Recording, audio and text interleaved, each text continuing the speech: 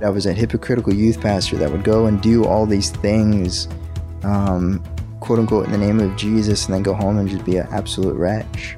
All of a sudden, when I'm hearing these words, it's like if I got a heart transplant. It's like if the veil was lifted from my eyes. I'm Paul Hastings, and you're listening to Compelled, a weekly podcast with unique stories from the kingdom of God told by the people compelled to live for Him.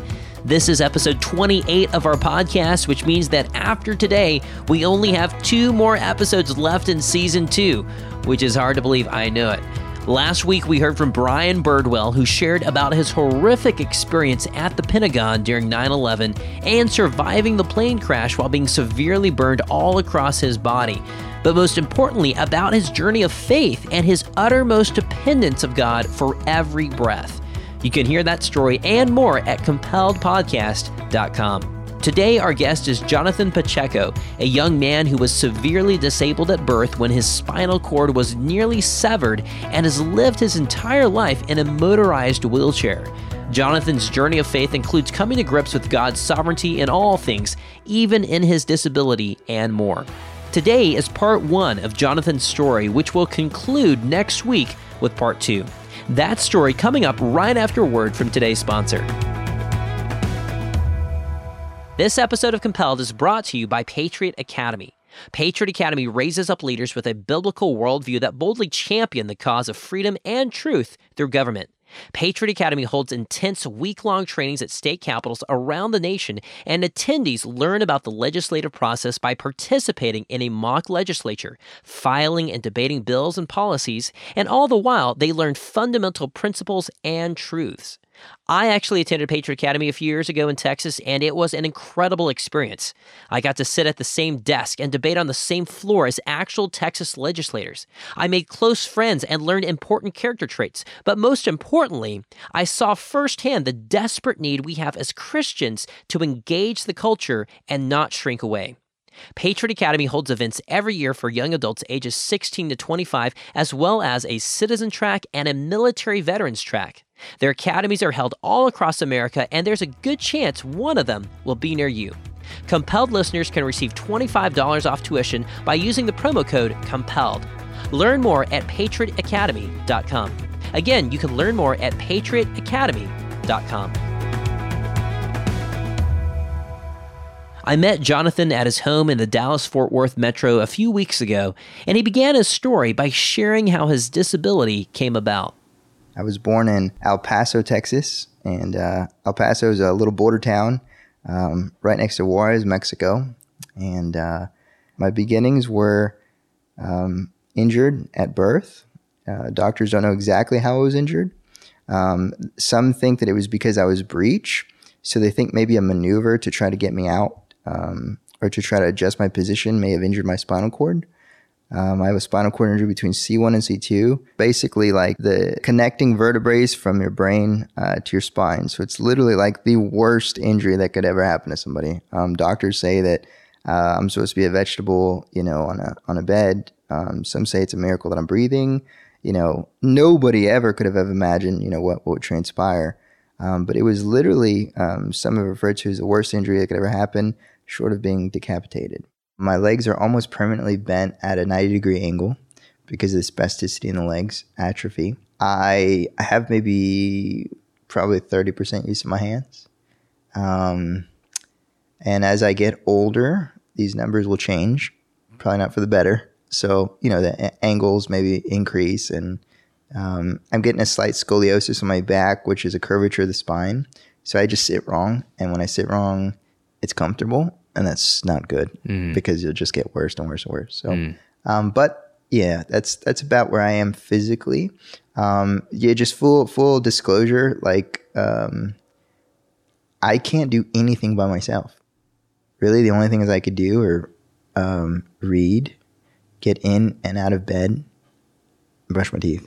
So yeah, pretty extreme, and my parents were pastors at the time, and they were excited. They were, really hopeful, and just for a second son. And when they found out that I was, injured and not doing so well, it was hard on them.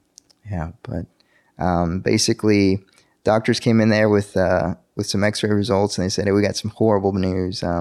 Jonathan's not going to make it." They said, "Look at all these spots in his lungs. He has probably days to live. So basically, say goodbye to your son."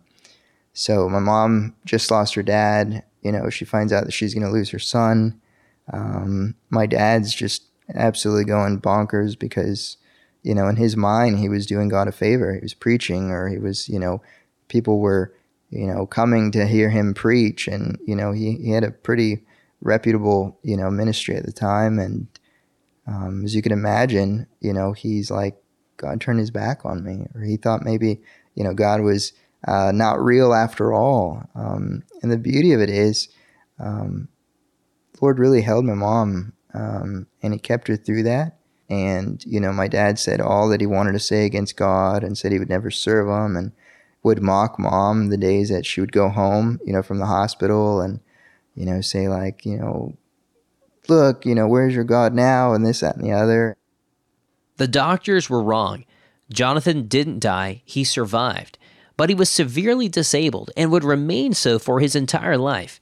He was given a motorized power chair when he was 2 years old, and while this gave him a lot more mobility, as you can imagine, everything else about growing up was just different. When he turned 7, his family moved to the Dallas-Fort Worth area. So I think my parents did the best that they thought, to try to distract me. So I was given video games, and a lot of video games. That was kind of my thing. And it was my way of competing against everybody, I guess. I couldn't go play real football, but I can beat you on a football video game. And that's kind of how I would grow up. So, coming to 4, 5, 6, 7 years old, my mind really wasn't on the whole reality of like, oh, I'm in a wheelchair. Things are different. But when I started getting into, maybe 10, 11, 12, and I start, trying to find who am I, my own identity, trying to fit in with school. At that time, being cool was a thing, and everybody wanted to be it. And I started seeing like, man, like I can't do what these kids are doing. I can't be what these kids are. And, the Lord in his kind providence never allowed me to jump into a lot of these things. I'll give you a funny story. Back in the day, Jinko jeans were like so cool. Okay, so everybody wore these huge baggy pants. They look like parachutes. Absolutely foolish and the silliest thing that probably my generation had did. Nice. But these Jinko jeans were the thing. So I can't remember how many times I would hound my parents, and they swore up and down they'd never give me these jeans. And I'm grateful that they were so adamant of it. But one way or another, I don't know if it was an aunt or somebody bought me these Jinko jeans. Okay, now think about how ridiculous this is. I'm not even walking. Okay, I'm sitting in a wheelchair, and I have these jeans that are like probably 4 sizes too big. I don't know. I really wanted to fit in. Well, I'm driving outside one day during recess, and I'm thinking like, cool, I've arrived. This is like my ticket into the cool club.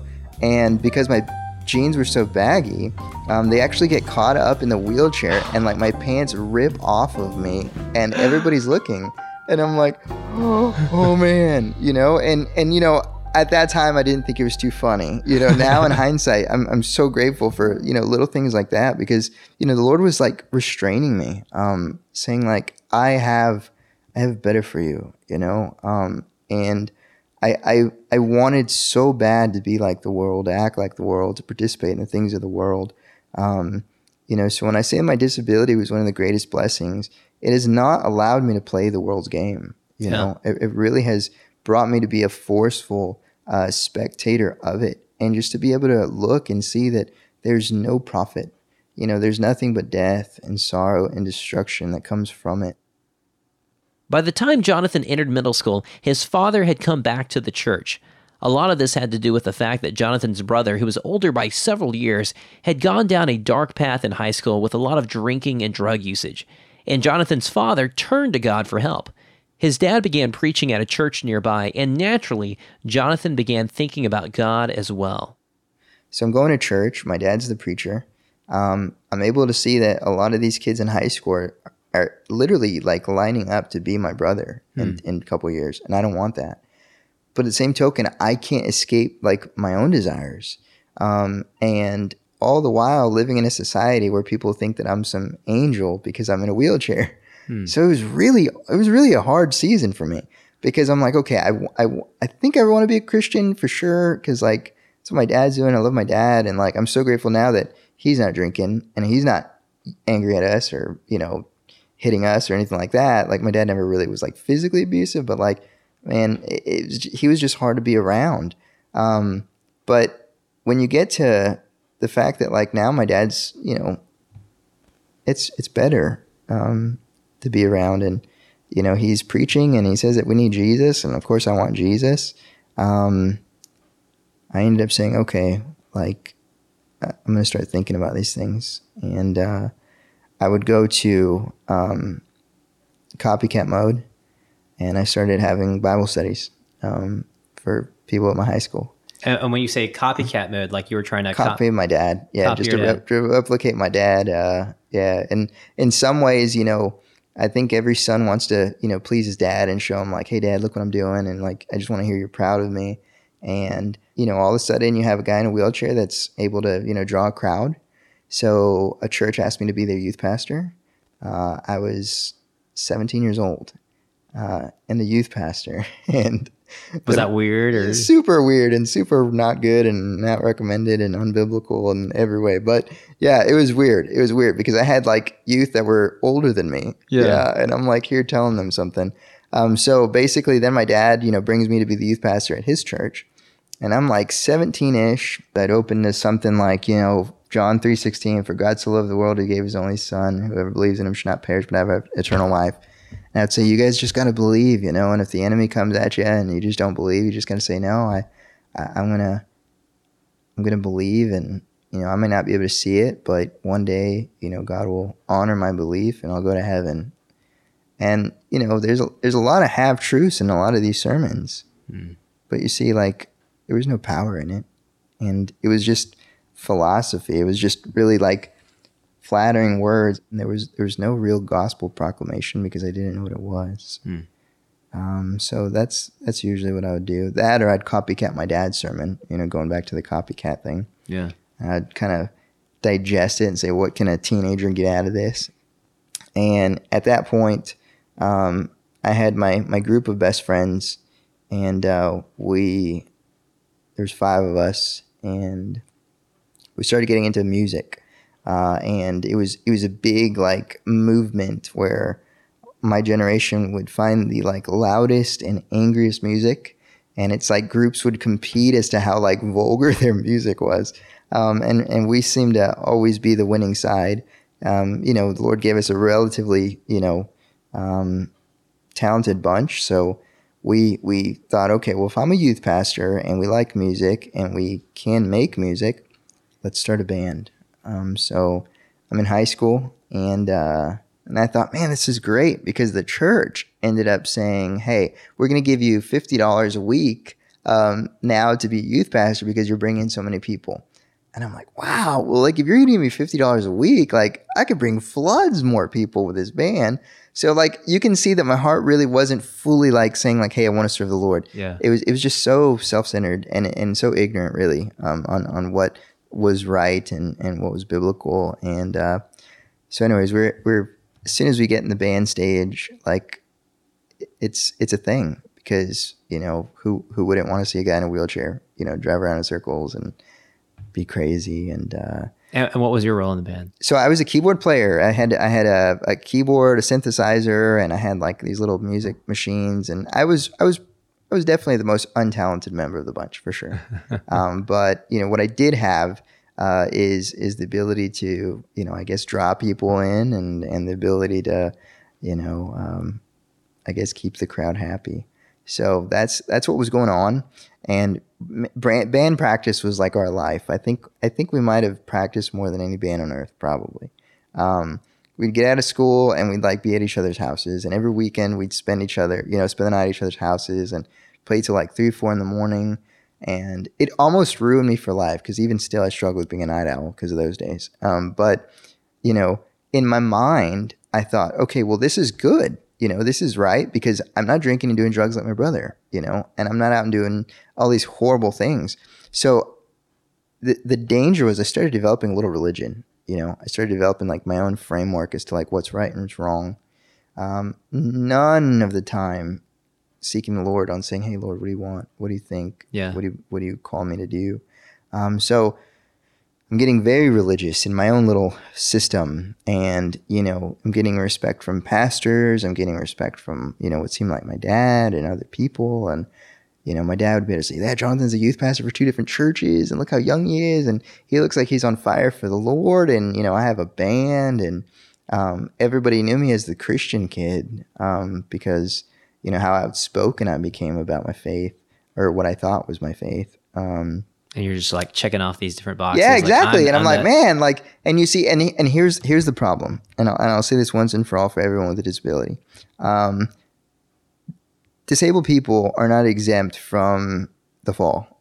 We are all sinners, and you see, the first stage, people were like, "Oh, in Spanish, it's the word's pobrecito. It means poor little guy." Everybody would say pobrecito. He's in a wheelchair. So people would be like, "Oh, you're gonna go to heaven," or like, God loves you so much, and like, He's gonna bless you, and this and that and the other. So I ended up having this like almost pampering and like thinking like, man, I'm going to heaven, guaranteed. God loves me, guaranteed. God's gonna bless everything I do, guaranteed. And it was almost a sense where like I started believing that God owed me something, because the way everyone made it sound, it's like if they read this book of life that I hadn't read yet, but it said like, hey, if someone's disabled, like they're just in. And so then you get to the fact that in high school, right, with that foundation, the bad foundation, I'm now in high school and I'm like actually quote unquote meriting something. I thought I was in like Flynn. I thought like, man, God's here with me.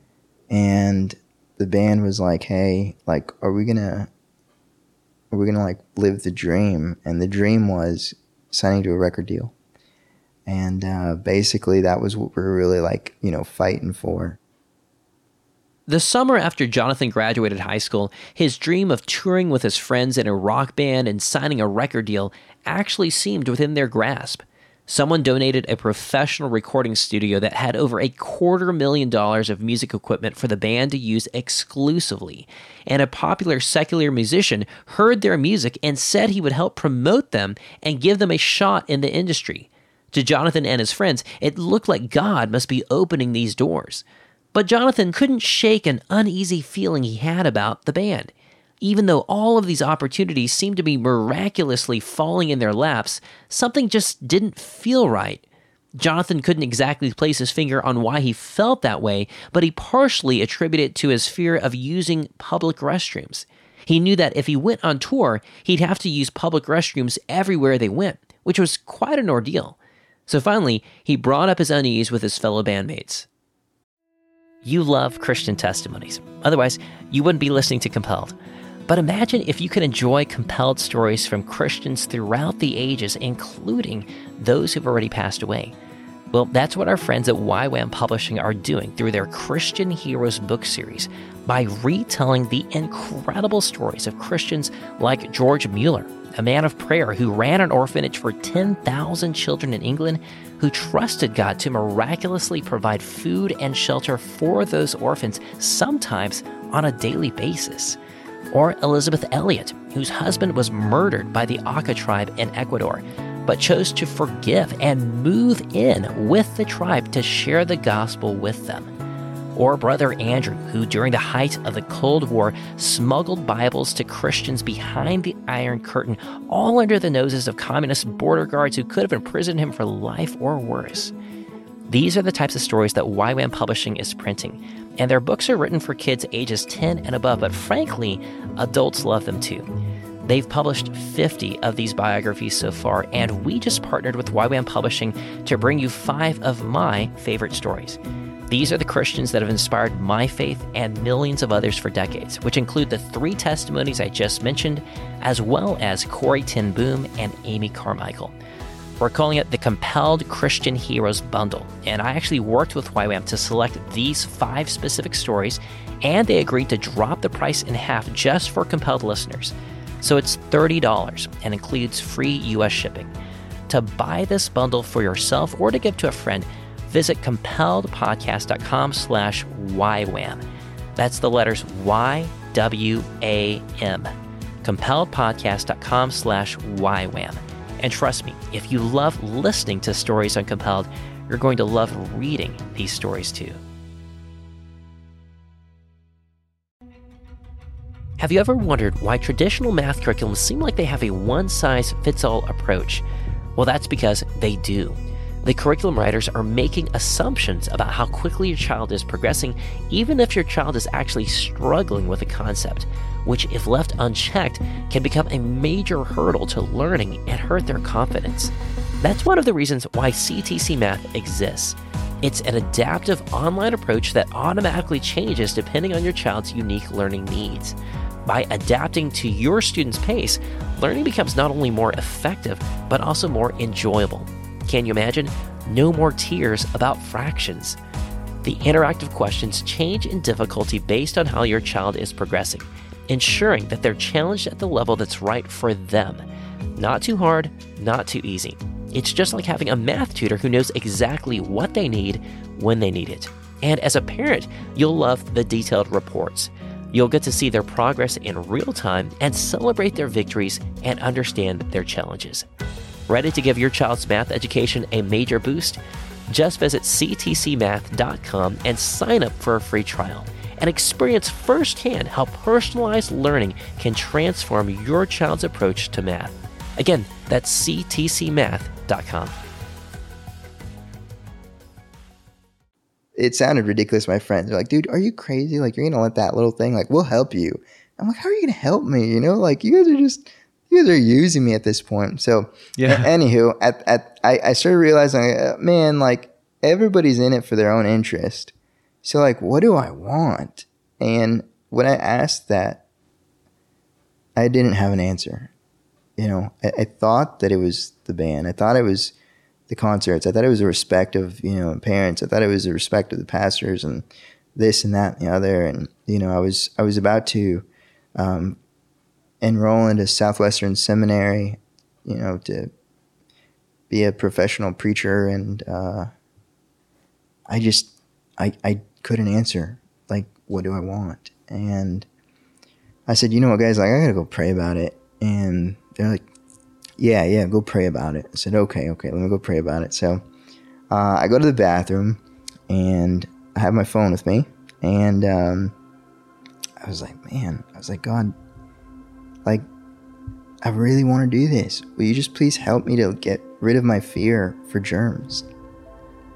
Because I thought that was it. I thought that, maybe that was why this wasn't seeming so great. And I even said, thank you for this huge blessing of, like, this house and the recording studio and the band and, the opportunity of being famous. And I said, yeah, please just give me peace about it. And any little desire that I had was immediately squashed. I was like, whoa, weird. Like, you're not answering my prayers. Like, the more I'm praying, the more I'm, like, not wanting these things. I'm like, okay. And I was like, I know what I'm going to do. I literally stopped praying. I get my phone out. I go to YouTube and I type in inspirational youth message. Okay. The video that I landed on was a shocking youth message by Paul Washer. He was preaching at a conference for some youth, and he was basically preaching the true gospel. And it was the first time I ever heard it in my whole life. What really cut to my heart, he was speaking particularly to youth pastors, and he was saying, you want the Spirit of God to move, yet you go home and do the very things that God hates. And he says, you pray for revival, but, you love the things that the world loves. And he says that particularly that salvation, right, is by faith alone in Jesus. And it's preceded by repentance, and it's followed by growing in holiness, and a love for the things that God loves, and a hate for the things God hates, and a turning away of sin, and a desire not to be like the world or to be like Britney Spears, but to be like Jesus Christ. And as you can imagine, that summarized my life. Maybe I didn't want to be like Britney Spears, but I so bad wanted to be like these other guys in the bands. And I was that hypocritical youth pastor that would go and do all these things, quote unquote, in the name of Jesus, and then go home and just be an absolute wretch. All of a sudden, when I'm hearing these words, it's like if I got a heart transplant. It's like if the veil was lifted from my eyes. It was like if all of a sudden I had an understanding as to every single thing that I had ever read in the scriptures. It was like before I was reading the Bible blind, but now I can see everything. And now these things that I would read made sense, and everything was connected. And all of a sudden I feel so like filled with shame and sorrow for the way that I'd lived and acted. And it was just an unexplainable event in my life. It was just the Holy Spirit convicting me of everything and bringing me the reality of these truths that I was reading. And I remember I just got on my knees in the bathroom with the risk of falling, with the risk of, having a call for help, which bypassed everything that I'd ever do as well. I just got on my knees, and I remember I just cried to the Lord. I said, Lord, I'm sorry. And I said, Lord, you are holy. God, I know it. And you really have, in Christ, forgiven me of my sins.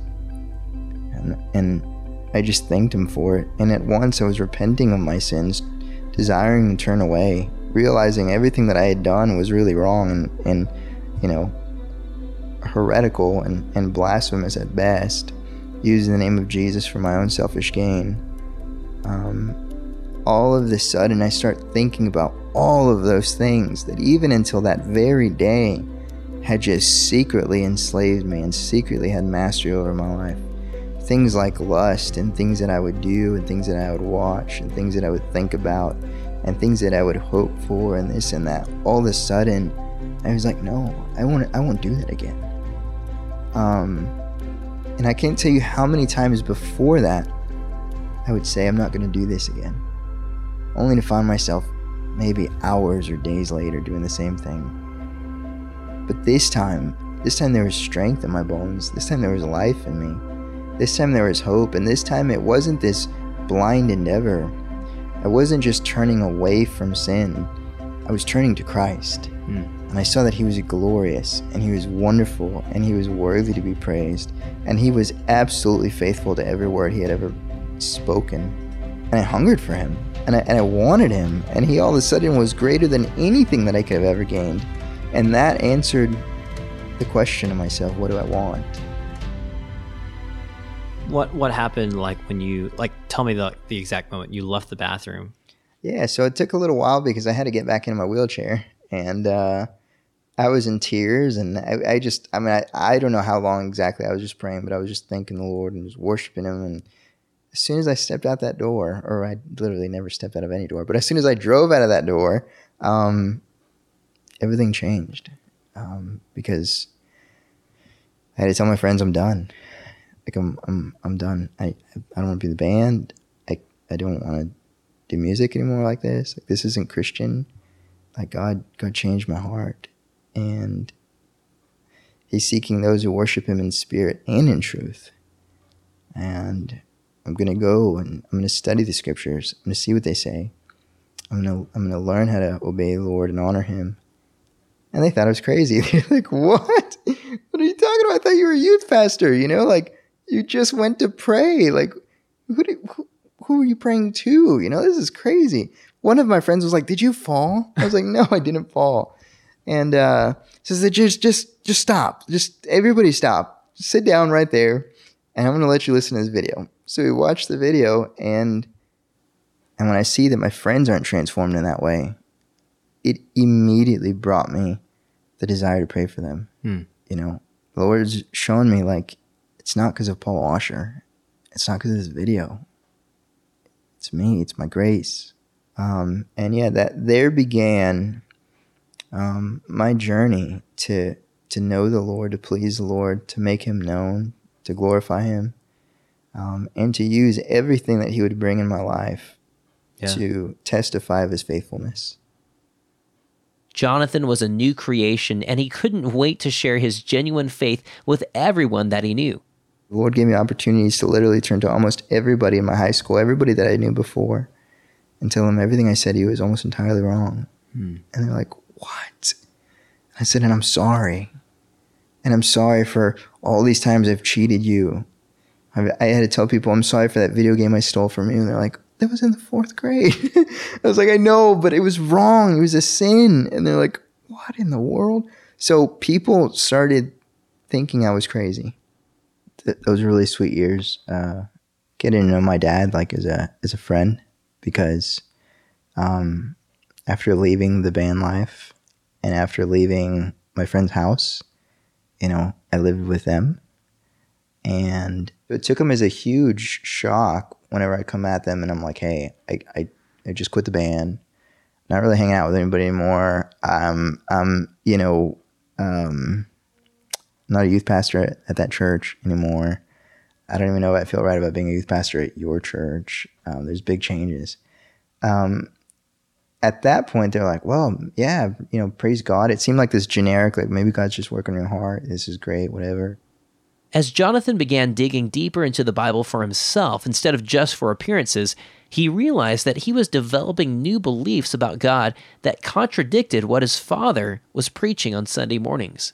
But then when it started getting into like the scriptures, that's where we started getting the dividing line. And I said, hey, Dad, can I read you something real quick? He said, yeah. So I start reading him all these different verses that talk about like literally God's like sovereignty at work in the believer's life. And he was not down for that at all. He was like, no, God, you got me there. That's how I know that you're wrong. God's not sovereign. I was like, what do you mean? How is he not sovereign? He said, by you saying that he's sovereign, you're saying that God had control over you and your disability.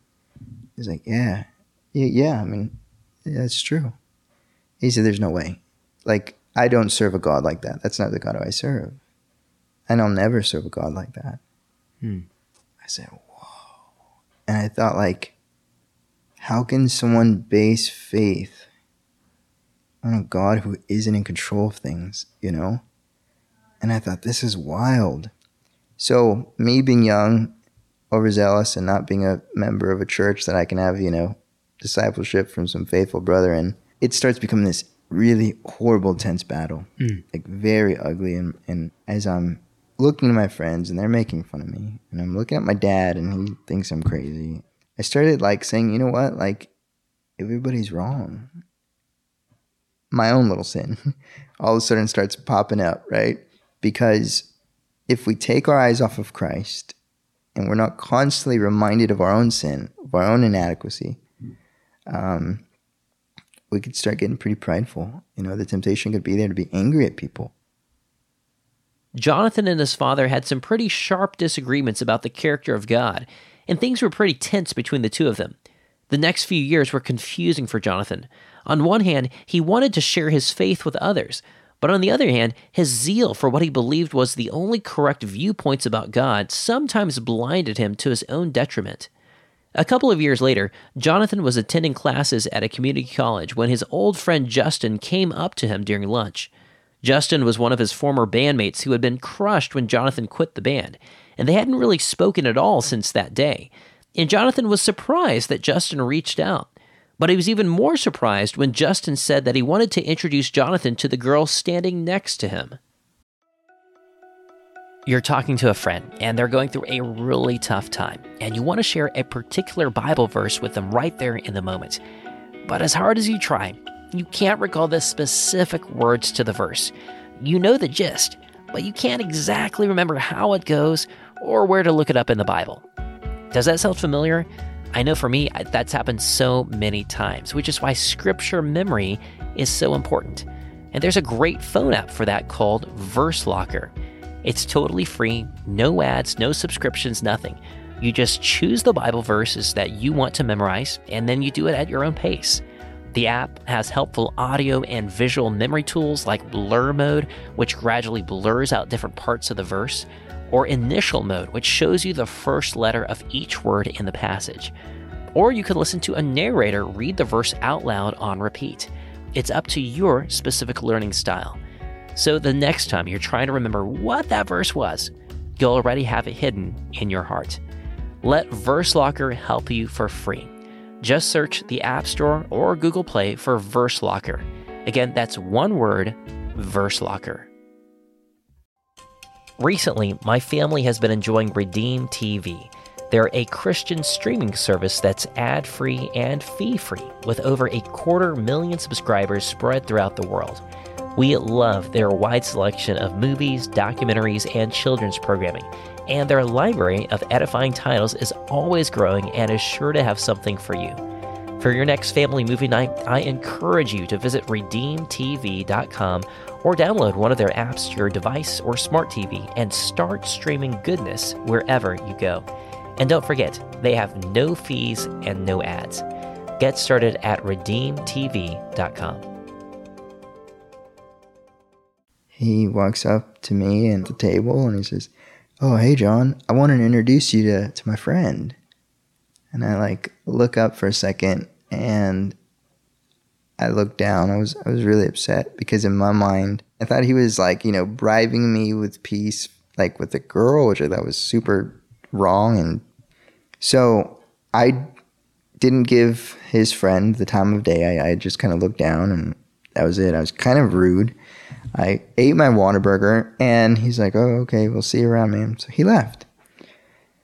And as soon as he leaves and she and him turn around the corner, all of a sudden I was just filled with such conviction and sadness over how I acted. And I thought, what a fool. That was so prideful of me to take things personally.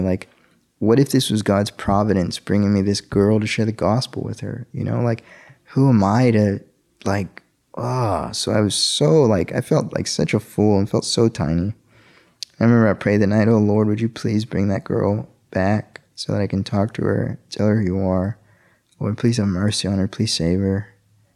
And all of a sudden, next day I think about her again and praying and I'm like, "Yeah, Lord, please help me to figure out how to get in touch with her," and praying for her salvation. And then the next day doing the same. And I found after a week, I'm like, man, I'm thinking about this girl a lot, way too much. I don't even know what she looks like. So I can't say it's my flesh that likes her. There's just this thing and I don't know what that thing is, but it's there and it's real. And it's the Lord, sometimes I would be praying and she would come to mind. Part of me was also in my heart, so past the thought of ever being married, really because of fear, and I like to call this chapter the deliverance of fears because they ran my life even though I didn't know it. And then I started thinking about the doctors, and doctors would say "No, man, you'll never have children."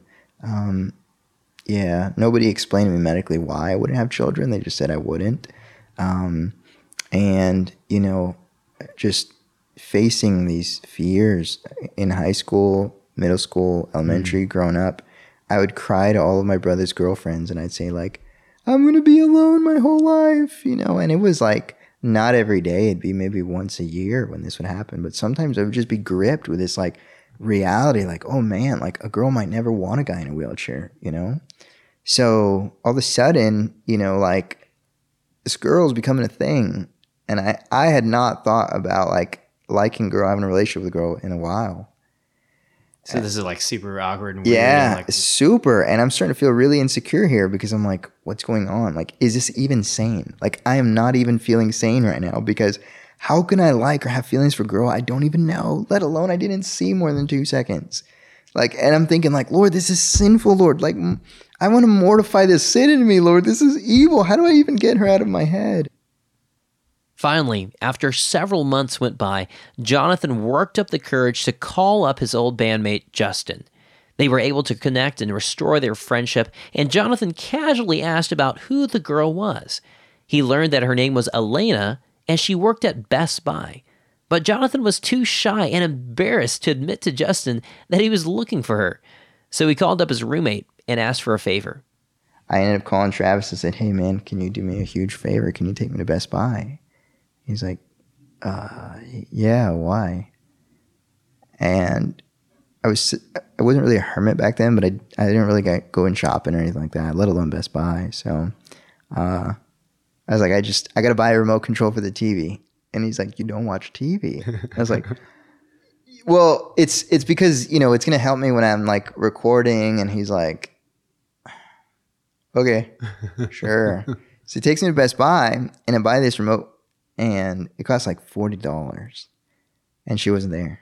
She was there. She was not there. She was not there. Did you know what she would look like? Like if you'd seen her? I had an idea. I was so extreme that I knew the Lord would like be like, okay, that's the one. Like it was just, and again, this is sound like really crazy. And I'm telling you, I felt as crazy as it sounded. But then I started thinking, okay, the reason the Lord's bringing it is because maybe he's going to work in her life. I was so insecure. I didn't want to admit that maybe there's a possibility I had feelings of her. Because I had wrote that part of my life off already, fear. Finally, after spending a small fortune that I didn't have, going to Best Buy repeatedly over and over, my friend caught on to what was going on. And he said, there's a girl, isn't there? I said, no, there's not a girl. He goes, you like a girl. I was like, no, stop. I don't like a girl. What are you talking about? He goes, yeah, I think you do. He's like, it's really cool. Just tell me what her name is. I was like, that's the thing. I don't know her name. He goes, you like a girl that you don't know her name? I said, yeah. He goes, I knew you were weird, but this is like a whole new level of weird. He's like, so what exactly do you like about this girl with no name? I was like, well, you see, it's not that I really like her. I don't even know if I like her because I don't know her. Basically, I just feel like God wants me to talk to her. And he's like, you're going to blame it on the Lord? I was like, I'm not blaming anything on the Lord. I just am telling you how I feel. He's like, yeah, sure. Okay. So he's like, well, I'll take you to Best Buy as often as you want. Just kind of joking. He's like, let's go, man. I was like, okay. So we got in the van and I'm joking with him. I was like, hey, at least I don't have to buy anything anymore, right? He started laughing. He goes, yeah, no. He's like, unless you're going to start impressing her. And I was like, no. So we get to Best Buy. And little did I know, he was such a good friend that he called like everybody I knew. And this was like a little reunion to like laugh at John of his feelings for some girl. And when I get there, my friend Ryan was there. He's like, hey, who's this girl? I'm like, oh, dude, why are you here? And then I see Justin and I see everybody. I'm like, are you kidding me? Like, and I'm like red as a tomato probably. They're like, all at Best Buy. They're all at Best time. Buy, yeah. And they're like, come on, man, let's go see. And you've been to Best Buy multiple times at this point. Have never seen her? Yeah. So how did you know she was still even there? Because there was one section that I didn't check out. It was Best Buy Mobile. Okay.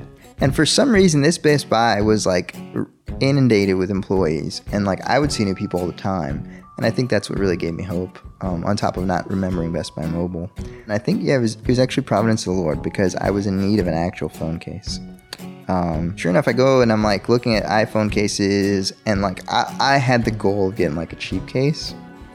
And I look and she's there. And like I was like, wow. Praise the Lord. Thank you, Lord. I was like, yeah, you work in mysterious ways. And, I don't really need a case. I just got to talk to her. So I was like, yeah, but she's going to think I'm crazy if I just came here to talk to her. It's been like 9 months. So I was like, let me buy a case. So, of course, here's folly and pride trying to impress the girl. I go in and grab the most expensive case. And it was like the OtterBox, bulletproof, bomb-proof, like everything in life proof, but it'll cost your arm and leg. And so I get it. I was like, yeah, okay. So I was like, hey. And she looks at me and she's like, hi. I was like, do you remember me? And she's like, yeah. She does. I was like, hey, well, I've been really convicted as of late how I treated you. Like, I'm sorry. I'm really not a jerk like that. And she's like, yeah, like, don't even worry about it. I mean, I didn't think twice about it. I'm like, you didn't think twice about it? Like, why have I been tormented for 9 months about it, Like, and I was like, well, hey, yeah, like, what do you like doing? And then I look and like to my absolute, like all my nightmares came true as all my friends like start walking around. I see some on my left, I see some on my right. And they're like giving me this face like this. I'm like, oh, no. I'm like, Lord, like I forgot they were there. I was so like focused on talking to her and the mission at hand. And then all of a sudden these like ghouls come and like stand right by me. And she's like, oh, I like painting. Yeah, for sure. Actually, I'm about to go to Baylor University. I just got accepted. I'm going to finish up my painting degree there. And like, again, I really wanted to cry when she said that. And I'm like, I'm losing it. And I'm like, what's going on? And my friend's like, oh, Baylor, John, isn't that a Christian school? And he's like, yeah. I was like, are you a Christian? She goes, yeah. I was like, oh.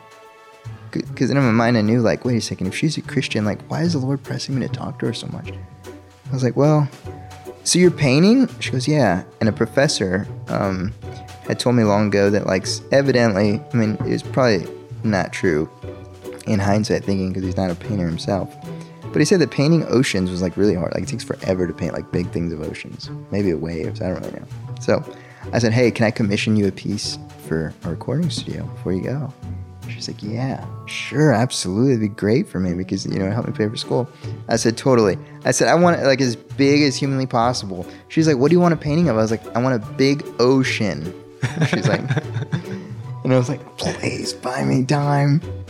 She's like, just an ocean? I was like, yeah. She's like, you want waves? You want a boat? You want some birds? I'm like, yeah, like, I want so much detail. Like, I want the boat and now in hindsight, I'm like, why did she ever even give me the time of day? And I commissioned this piece, not knowing how much it would cost me, not even knowing what I was going to get, but just really hoping that it would just give me some more time with her. And in typical Jonathan fashion, I would talk so much that, you know, Best Buy was closing. And she's like still talking to me. And she's like having to pull out the vacuum because she's having to clean up at Best Buy. And she's like vacuuming. And my friend's like, dude, go home. And I'm like, yeah, anyways. I was like, well, see you around. She's like, yeah, for sure. I was like, oh, hey, can you ring me up for this? And she's like, you really want this? I'm like, yeah. She goes, okay. And I'm like biting my lips. I think I had an overdraft fee because of that case. Because I didn't have any money. And I'm like, Lord, this is not good. I didn't even really get to share the gospel with her. Like, I have no idea who she is. I just shot myself in the foot by like probably getting in debt $1,000 for this piece that I don't even want of art. Like, man. And as we're coming out, my friend Travis is like loading me up in the van, and he's like, you really like her? She seems sweet. And I was like, stop. So he gets in the van. I was like, you know what? I prayed. I said, Lord, can you give me a wife just like that? And he turned around and he goes, did you just pray for a wife? I was like, I guess. He's like, dude, I've never even heard you ask for a girlfriend, let alone a wife. I was like, yeah. He goes, wow, maybe you are growing up. I was like, yeah. And then he's like, man, you're probably going to get married soon. I was like, why? He's like, because God's really answered your prayers up until now. I was like, and when he said that, like, I thought I was going to die. Because I'm like, what did I just ask for? Like, I can't have a wife. Like, this is not possible. And then the fear started coming out, you know, and all my insecurities. So instead of, you know, really listening to my, you know, my mind, I just trusted the scriptures, and I started finding the value of them. I started finding how beautiful these promises are, and walking by faith and not by sight, and seeing that God is faithful to what he says. So we started pressing in. My friends started pressing in to the Lord. We started having Bible studies together. It seemed like everything was really good. And I kept going to Best Buy. And I geared up the bravery again to go visit her. We talked some more. And then we talked some more. And finally, I added her on Facebook. And I sent her this big message. I think I said something along the lines like, if you're ever have a flat tire, or, you know, you get attacked by a bear, or whatever circumstance you find yourself in, you know, feel free to give me a call. Like, I'd, you know, love to be there, and whatever the Lord sends your way, and I hope that you can really count me as a friend. So I gave her my number, and that was really vulnerable for me. Well, lo and behold, when she doesn't text me or anything, I'm like, ugh, burned. Like, this is horrible. So I'm like, oh. The cold shoulder, dude. Exactly, yeah. So I'm like, this is the worst. Why did I do that? What a dork. I was too much, this and that. Well, later we find out that she did actually text, but she saved the wrong number. And then I guess when she didn't get a response, she was upset, thinking the same thing. Like, who is this guy? He's in a wheelchair. Like, what a jerk. Why would he not respond to me? So then she went to Facebook and realized, oh, she saved my number wrong. So I'm in my speech class at Tarrant County. And I get a text. It said, "Hey, this is Elena." And I was like, "Oh!" And I literally did that in the middle of speech class, like, "Oh!" And I looked, and my friend Ryan was in the class with me, and I was like, "She texted me." So I'm like, "Hi, how are you?" We started texting, and after that, like, led to phone calls, and phone calls led to sermon dates. We really never even talked about like, "Oh, hey, I like you," or "Hey, you know, do you like me?" Literally, when we started like hanging out and talking, it was mostly about the Lord, and I'd be like, "Hey, have you read this in the scriptures? Like, what are your views on this?" And she's like, "Man, I never even saw that before." So we would go through the scriptures, and she was like as hungry as I was. And we would like be able to like devour entire books of the scripture, and we would listen to sermons, and that was like our sermon date time. That led into like just a real deep love for her, because like all of a sudden, she comes in and says one day like the Lord really saved her, and that she really didn't know the Lord before, but now she does. Through y'all's relationship, through y'all's friendship, right? And she was saying like, "Thank you for sharing the gospel with me. Like no one ever did like that." I was like, wow, what a blessing. So I was like, "Thank you, Lord." So I was like, man, and in my mind, like, we're going to be best friends forever, because like she's so important in my life. Like, obviously I secretly loved her and really cared for her and would have loved nothing more than to be with her. But again, those fears, like, were still kind of there, lingering. One day I was talking to her, and I was like, "Can you pray for me? The Lord's really dealing with a lot in my heart." She said, "Yeah, for sure." I said, doctor said I'd never have kids. And, I'm thinking like, this is it. This is like the official, like, fence that's going to be built forever to like limit our relationship to friend zone. Exactly. And, so she's like, "Oh, wow. Why?" I said, "I don't know." She's like, "You don't know why they said that?" I was like, "No." She's like, "Nobody bothered explaining to you?" I was like, "No." She's like, "And you of all people would believe them?" I was like, "What do you mean?" She's like, "We just got done studying about Abraham and Sarah, and like they'd had no ability to bring this about. Like, neither do you. That's totally okay. That's how God works." And she's like, "And plus, what man in reality has the power to make a baby?" And I was like, "Whoa, who is this woman?" And basically one thing led to another. I ended up, asking for her hand in marriage to her dad. And how long had y'all known each other? 7 months. Jonathan's life experience has been very different than most of ours. His severe disability has prevented him from doing some of the most normal things that any of us do, including walking, dressing ourselves, or even opening a door.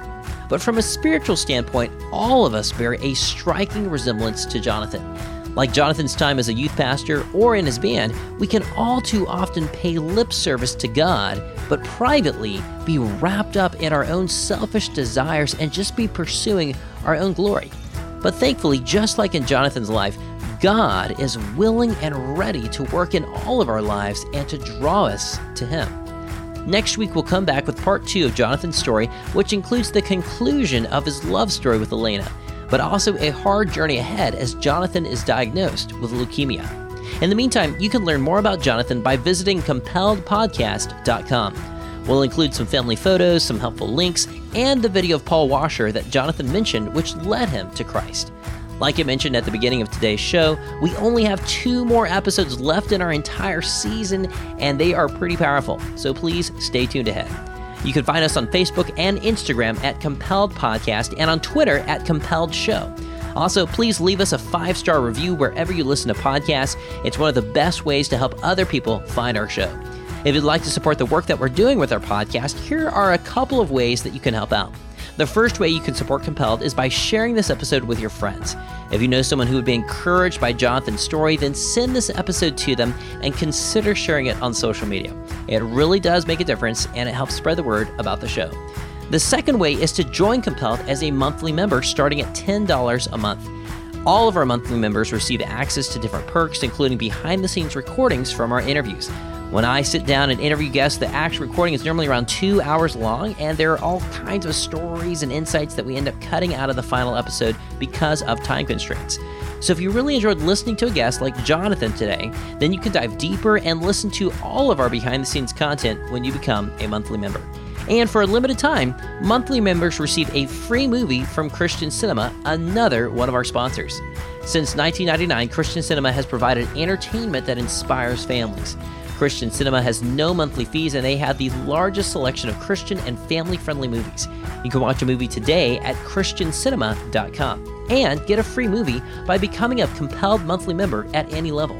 But of course, the biggest benefit of being a monthly member is you're allowing Compelled to continue sharing these important stories. You can become a monthly member today by visiting compelledpodcast.com and clicking the link at the top that says Become a Member. This episode was edited by Zach Fowler. Find him online at zachfowlerimagery.com. Our logo was designed by Josiah Jost. View his work at siadesign.com. Our website was created by Ben Billups. Follow Ben on Instagram at ben.billups. Our media assistant is Frank Allegrea. Find him on Twitter at @TheFrankAllegrea. Our music outro is by Ben Jackson and Brian Facchino, and our assistant producer is none other than my wonderful wife, Sarah Hastings. Stay tuned for a sneak peek from next week's episode, which is part 2 of Jonathan's story. You'll hear the conclusion of Jonathan and Elena's relationship and how Jonathan's faith was stretched to the limits after he was diagnosed with leukemia and told he only had months to live. I'm your host, Paul Hastings, and we'll be back with another compelling story next Tuesday. As soon as I got that cut, I just felt like my body was saying with every fiber of my being, red alert, something is horribly wrong. And in that moment, it was the Lord showing me that I was not suffering as a sinner. I was suffering as a saint. It was for my good and for His glory. And there was this strange dialogue, almost of my own conscience and the Lord working in me, that like was louder than the bleeding and was louder than the peril and was louder than the knife. One last thing before I go. If you'd like to meet up this year in 2024, I will actually be on the road for a few events, either speaking or exhibiting at some conferences. I am still nailing down all the details, but already I know that I'll be at the Texas Homeschool Convention in Fort Worth from April 18th through 20th, the other Texas Homeschool Convention in Houston from May 30th through June 1st, the Home Educators Association of Virginia Convention in Richmond from June 6th through 8th, and there's also the chance that I might be at some other events in Louisville, Kentucky and Nashville, Tennessee later in the year, but we haven't finalized those details yet. If you live near any of those locations, then I'd love to meet you. You can also see our latest up-to-date calendar of events at our website, compelledpodcast.com/events. And I hope to see you there.